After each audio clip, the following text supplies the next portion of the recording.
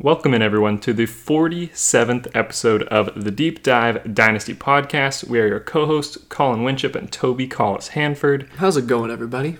I'm doing great. How are you? I am ballin'. We're going to get into two wide receivers in this edition of our Rookie Spotlight series. As always, to keep up with everything that we've got going on, make sure you follow us on Twitter at Deep Dive Dynasty and get into some Reddit discussion with me at r/DynastyFF. And our username there is u/Deep Dive Dynasty Pod. Toby, we are going to finally get into one of the players. He's number one on the field. He's number one in my rankings. Ja'Marr Chase. What do you think about Ja'Marr Chase? I think he'll be the first wide receiver off the board. In fact, in the NFL draft? In the NFL draft, he'll be first off the board going to the Miami Dolphins. You heard it here first. No, I've heard that in a lot of places, actually. That is true. Ja'Marr Chase, if you don't know about him, normally I just give the first kind of overview, but you got to talk about the stats first with this guy because he didn't play any games this year. But 2019, he exploded. Absolutely exploded. He was with LSU when they won it all. He was playing ahead of Justin Jefferson before he declared. He was playing with Joe Burrow before he declared. And he was downright phenomenal. He had a yard per catch rate of over 20, which is pretty nuts. And despite his small size, which is the knock that almost every analyst puts on him, he plays extremely strong. He plays tall. He high points the ball. The number one fact that I want to bring up, because when I initially saw that he only has one good season, and it was with Joe Burrow, and it was with the championship winning team. Yeah, but, Colin said this even before he recorded.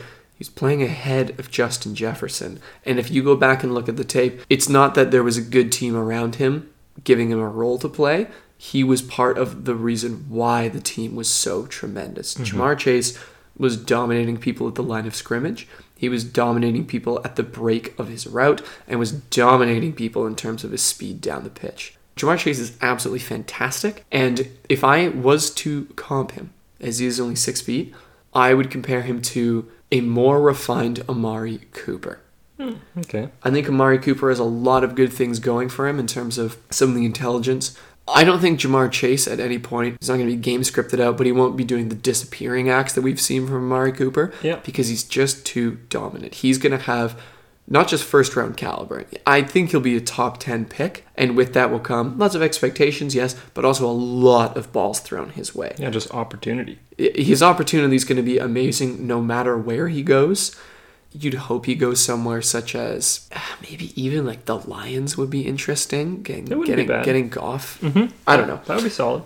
But you don't need to hear me say that Ja'Marr Chase is an absolutely unbelievable athlete that is going to excel at the pro level. Almost everyone already knows this. What I think really sets him apart is his athleticism when he's attacking the ball, his ability to high point it, and his ability to break from his releases to get that little bit of space makes up for any of the people out there saying he's not quite tall enough, he's not quite strong enough. I hear you, and sure, he's not going to be as tall as the next guy we'll talk about, and that's empirical data that is true. It does not bother me. Ja'Marr Chase, he's a venerated number one, and he deserves to be. He's going to be lethal at the pro level. Yeah, I think it's funny that you're saying it's the biggest knock people have against him is his size. And the reason that that's the biggest knock on him is because there's no knock. He's so damn good. Yeah, that's people trying to find something that's taking away from this receiver.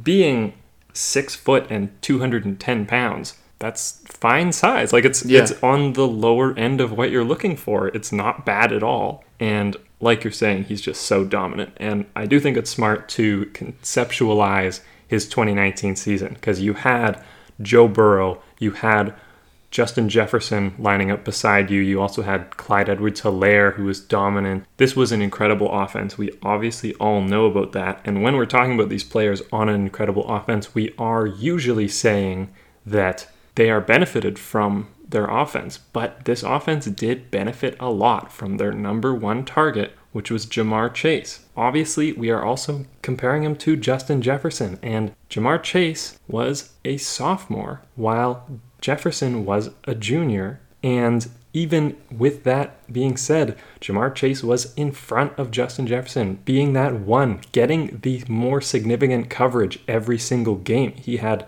the best corners in the nation. You know, someone like Jeff Okudah or whoever they were playing. You watched it in the national championship game against Clemson, where he dominated one of the top cornerbacks in college football. He was getting the best coverage, and he was beating them every single game. Going into his stats, because like you said, it's important to talk about, he only has 2 seasons of stats, and one of those seasons has very few stats. He played in 10 games in 2018. He had only 29 targets, where he caught 23 of those targets for 313 yards, which is a target share of only 7.5%, aka he wasn't being used as a feature point at all in this offense. And he had 3 touchdowns. Then, of course, he has the absolute explosion of value in an incredible offense. He had 111 of Joe Burrow's targets for 84 receptions over 14 games. He had 1,780 yards, which is a yards per reception of 21.2. This target share in that incredible offense was 19.6%. And he had 20 touchdowns over those 14 games. This is a dominant player who immediately jumped his way into the conversation of the best receiver in football, and that was with players that had tons of hype last year like CeeDee Lamb and Jerry Jeudy. Even then, you could hear everyone talk about, these guys are great, but next year we're going to have Ja'Marr Chase come out and he's going to be even better. You interestingly bring up Amari Cooper. I have seen a ton of people talk about that this is the best wide receiver prospect we have seen come out of college since players like Sammy Watkins and Amari Cooper, who were absolutely incredible in college. So that is the level of receiver that you are getting here in Ja'Marr Chase. And my comp that I came up with, more just stylistically, they're about the exact same size. If Ja'Marr Chase has a pro day and does all of the same drills, I expect them to test somewhat similarly. And it's another first round capital drafted wide receiver. It's DJ Moore. Like I said, they're the same size. I think stylistically they're fairly similar, but Ja'Marr Chase is a better route runner. He is much better at the catch point, and he is just simply a better player than DJ Moore. He is more dominant, and I expect him to be more dominant at the NFL level. This is a receiver we're talking about where some people are having him in their top 5 wide receivers already, and he's only 23. DJ Moore, that is. DJ Moore, yeah, of course. And honestly, it's not long. You wait 1 year, I expect Ja'Marr Chase to be, he will be a wide receiver 1 in Dynasty. I fully expect that. That is the level of domination that he should have, even if he doesn't absolutely explode. You've seen it with CeeDee Lamb this year. You'll see enough that people will already be wanting to put him up in that top 5, top 10 wide receivers, because the ceiling with these type of players at wide receiver are higher than almost anybody. It's so hard to get one of those Davante Adams type players. Yeah. And if you can get someone who will turn into a Davante Adams type player when he's 21, which is the current age of Ja'Marr Chase, that's how you make gains and win championships. A small thing that I liked seeing Ja'Marr Chase's tape is that he was used dynamically around the field. It wasn't only outside. Justin Jefferson was the main slot guy, but he did move around the field trying to beat coverages and confuse defenses. I even saw him very occasionally line up in the backfield. That wasn't frequently, though.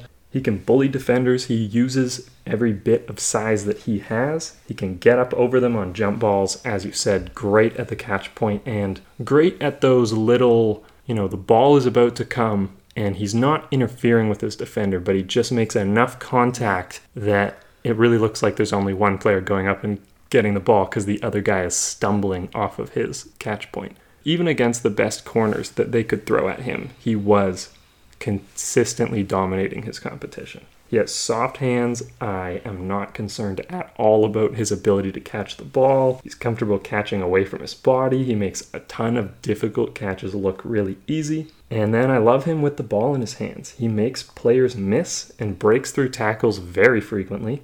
Talking about his route running, I think it might even be a little bit underrated because people don't look at him like a Jerry Jeudy and say, oh, he's elite, he's always getting separation because of how much press coverage he's getting, because people are trying to knock him off of his route. He's still getting a ton of separation, and what really impresses me is when people are right in his face and he's bullying through them. then mid-route, while he's got someone right in his face, he can stop on a dime, turn, and totally juke them out so that he can get the separation that you need. There's a lot of players that are very dominant in college and are very dominant at the catch point that have that concern for me that I'm not sure they can separate at the next level. I don't have that concern with Ja'Marr Chase. He's just very solid across the board. That's really all the notes I took on Ja'Marr Chase in terms of his tape. It's no shocker. He's very good. I expect him to stay at my number 1 receiver in my rankings. You never know. The draft could change things. It's very unlikely, but as of right now, I expect he will be my number 1. There are concerns with Devonta Smith. I would have to absolutely fall in love with Devonta Smith's tape for me to put him above Ja'Marr Chase. It's very likely at this point that Ja'Marr will be my number 1 wide receiver. The only way he wouldn't is if Devonta Smith goes 1, before Chase at the draft, and 2, to a much better team than Chase at the draft. Yeah, even if it's before, because we saw it last year, Henry Ruggs was first off the board. Yeah, that's actually true. I don't even care that much. It could be some crazy landing spot where I'm like, oh my God, I can't believe that Ja'Marr Chase ended up in a spot where he's taking over Michael Gallup's role, and then it's Cooper. Yeah, that's a good example of a place where he could actually be hampered by incredible competition, but it is incredibly likely that Ja'Marr Chase will be my number 1, and you'll be talking about taking him very early in your first round. Let's transition here now, Toby. We've got another wide receiver. It's not really a direct comparison. Everyone knew that clicking on this episode. We're not comparing which one should you take between Ja'Marr Chase and Seth Williams. But Seth Williams is an interesting prospect in his own right. What do you think about him? Seth Williams is complicated, and he's a little bit bigger. Okay, I know we just said it's not a comparison, but... No, it's all good. He's a little bit bigger than Ja'Marr Chase, a little bit taller than Ja'Marr Chase. But that's about it. In terms of wide receiver prospects, Seth Williams was really hard for me to analyze because what everyone touts him to be is an amazing 50-50 ball catcher, and that's totally fair.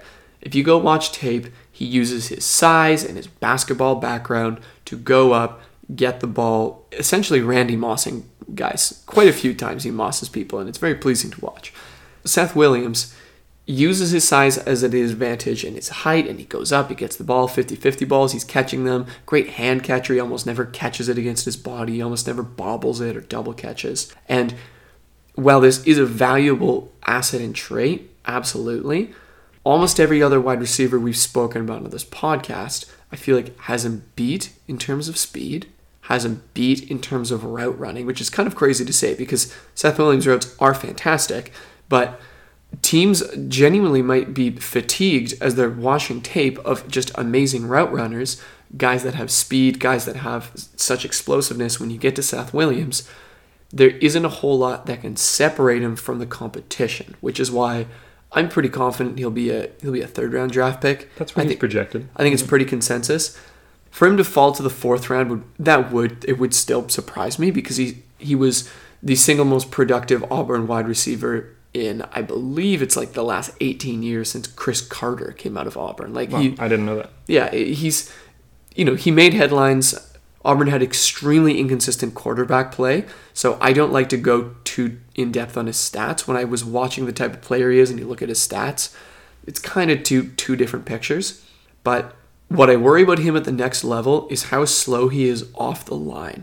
I felt that, obviously it would be insulting if I called his feet clumsy, but he's far from the most agile wide receiver I see making his breaks at the line of scrimmage. Oftentimes, yes, he's stamping his feet and he's trying to make a cut, but he's never outright beating anyone off the line, which you'd love for him to do if he's just going to go out, run a fly route, and try and jump up and get that ball. Because of this reason, I do have some red flags about how productive he'll actually be in his rookie season.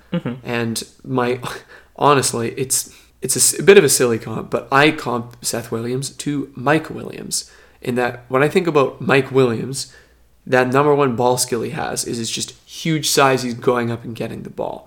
And it's kind of what Seth Williams has. Great 50-50 ball skills. He's running a ton of deep routes, which also Mike Williams does. Doesn't have that huge size that Mike has, which is a little bit different.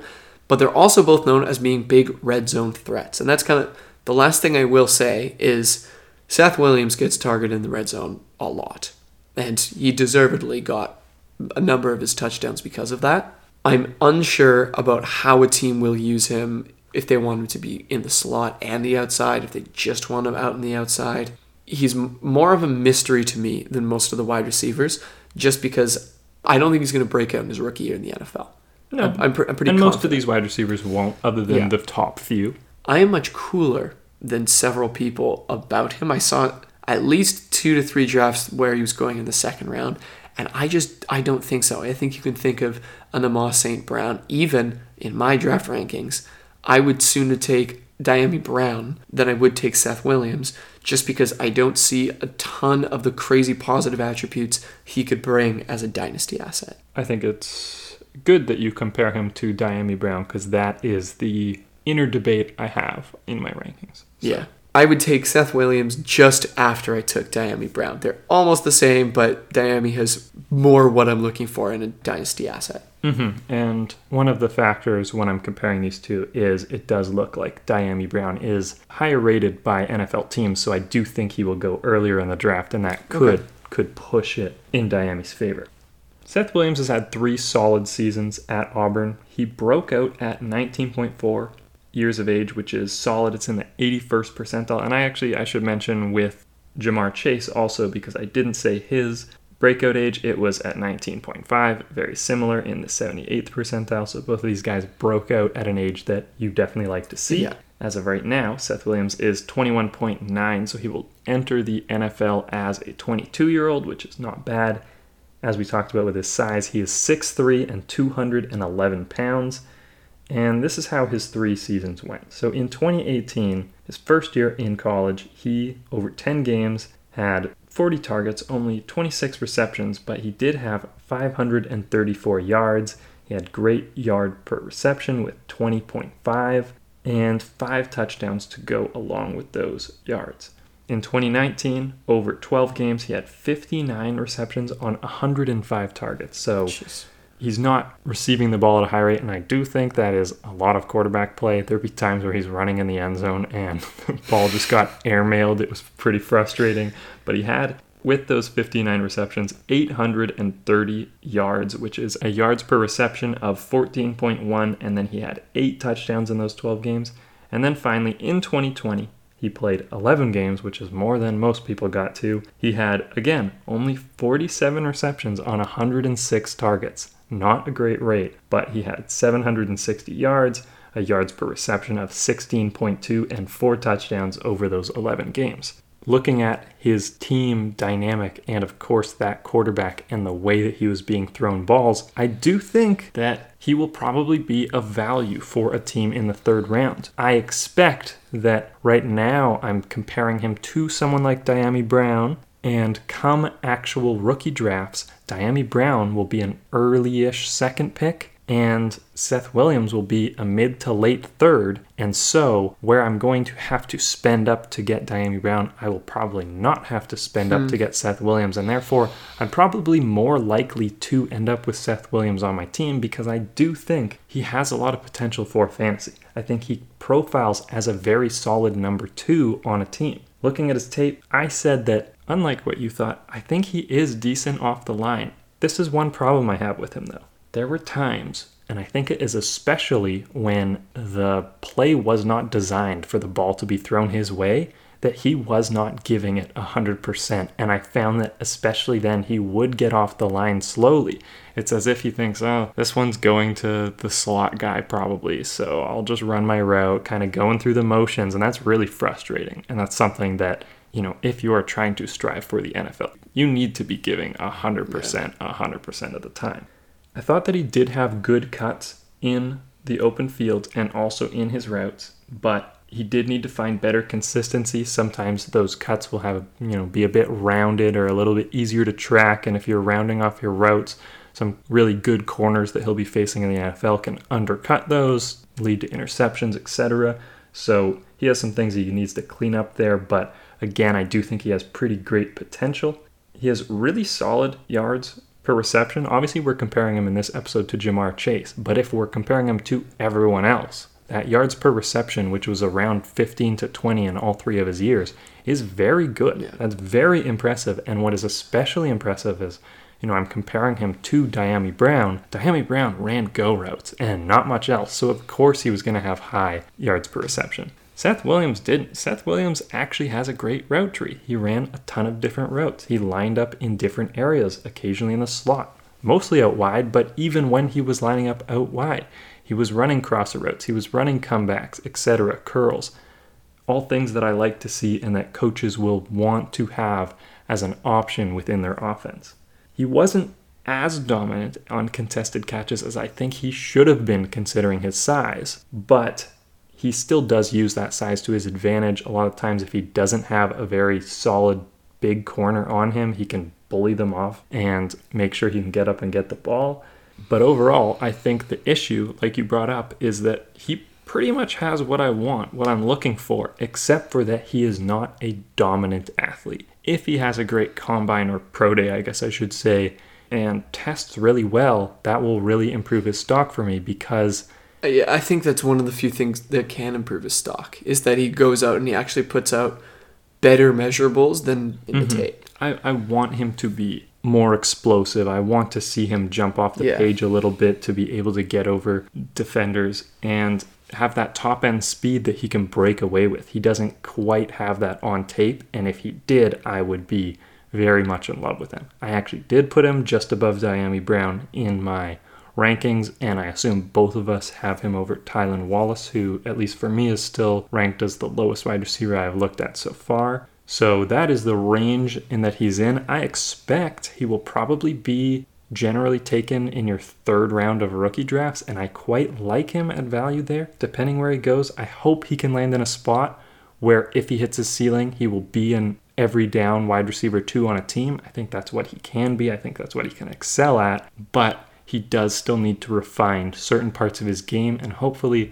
show us a little bit more athleticism than what we're seeing now for him to really hit a ceiling to kill it for you in Dynasty Fantasy Football. Okay, that's it for these 2 receivers. Next week, we're going to get into running backs, and we're actually going to do 3 running backs. Ooh. So, of the group, Kylan Hill, Ramondre Stevenson, Michael Carter, and Jarrett Patterson, we're going to do 3 of those 4. So why don't you let us know which 3 you are most hyped for us to talk about. Hit us up on Twitter at Deep Dive Dynasty. But of course, before we finish off this episode, we are going to do the segment we do every single week. It is our Dynasty Buy of the Week. Toby has created some hints for me, and I'm going to be guessing. If you want to know exactly how this game works, I will put it in the description below. Toby, hit me with your first hint. Hint number 1. I'm a wide receiver, and in week 16, I put up 30.10 fantasy points. Okay, someone that blew up late in the year. Okay, I don't think this is the perfect guess, but obviously I don't have a ton to go off of. I remember that Laviska Shenault blew up in week 17 especially. I'm not sure about 16, but that will be my guess. I'm going to go Laviska Shenault. A good guess, but incorrect. I finished as the wide receiver 38 on the year, and my team is not expected to take a wide receiver in the draft. Okay, 38. Honestly, I always find with wide receivers, someone that ends up around 38 is usually better than you think. A receiver that's even a wide receiver 3 or 4 often has some useful games throughout the year. You just don't really think of him that way. I do think I should go off of mostly the second part of that hint, though. A team that has some solid wide receivers, some players that I think you would give this hint because their wide receiver room is pretty solid. It brings me to a team like Dallas, who you think, why would they take another wide receiver if they already have Gallup, Cooper, and CeeDee? It's possible that it's CeeDee, but I'm not exactly confident in that guess. I'll go with it, though. Why not? Let's go CeeDee Lamb. Incorrect. Number 3. Arguably, I'm thought of as my team's 3rd best wide receiver. Basically another guess. I think the same area. A team that has 3 solid enough wide receivers that I could still be in the mix. It's definitely not the Giants anymore because they've cut one of their 3 and they're fully expected to take a wide receiver.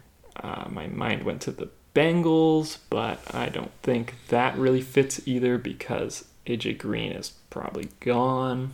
The Steelers, I don't know if you would include them just because Juju might not be on their team, and in my mind, he is the number 3 wide receiver at this point. Okay, here's a player that it could possibly work with. I'm not confident yet again, but it's a player that was especially good in the back half of the season. I would have called him the 3rd wide receiver on his team. However, I don't think he'd be on the same team this year, so you might pick him as a dynasty buy. Go with Curtis Samuel. I like it, but it is not Curtis Samuel. 4th hint.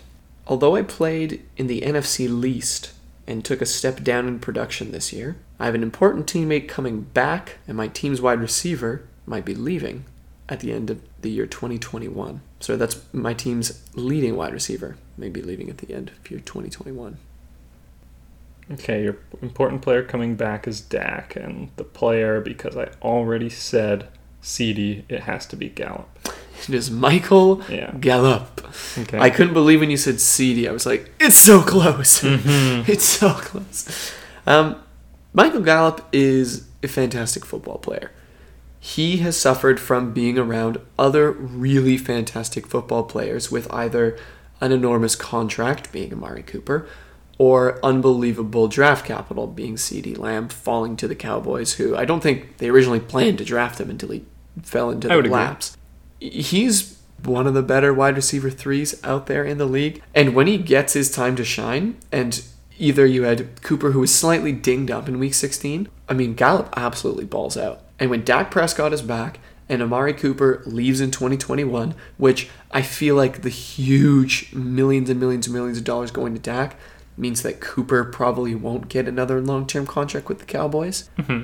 Gallup it's then Gallup and CeeDee Lamb. And don't get me wrong, CeeDee Lamb is also fantastic. He's going to, require a lot of attention, a lot of targets, also a lot of coverage. Michael Gallup is going to be an unbelievable wide receiver 2 to have. But right now, he's a relative afterthought in redraft, and he's still a wide receiver 3 with an undetermined future ahead of him. So because of that, go buy Michael Gallup. I like his price right now. I do think he's fairly cheap, so I would agree with that. However, Michael Gallup is also a free agent at the end of 2021, and I think even though they could get out from Amari Cooper's contract, the most likely scenario in my mind is that Michael Gallup is leaving. Ooh. So I don't hate it as a buy because I don't think anyone expects much out of Michael Gallup in 2020. I think this is a buy that you would be trading for him now, assuming that there will be a time, probably after the 2021 season, that his value will go up. If Cooper leaves, I agree that would happen. I also think it could happen on a different team. If the Packers go out and sign him, that'd be sweet. Of course. That would be like a near best case scenario. I think it's much more likely he's just a number 2 on a different team, but that number 2 on the Miami Dolphins with Tua, maybe their number 1 is Jamar Chase and their number 2 is Michael Gallup. That could still be a productive position to be in, especially considering that you're buying him right now, knowing you're eating a year of almost no production. I don't think, unless, I guess, if there's some injuries in front of him, there will ever be a time, even if he has a good week, he's the type of player that you're still not starting him the next week because he's just 3rd or 4th on the target depth chart, so you're just not that hyped about him.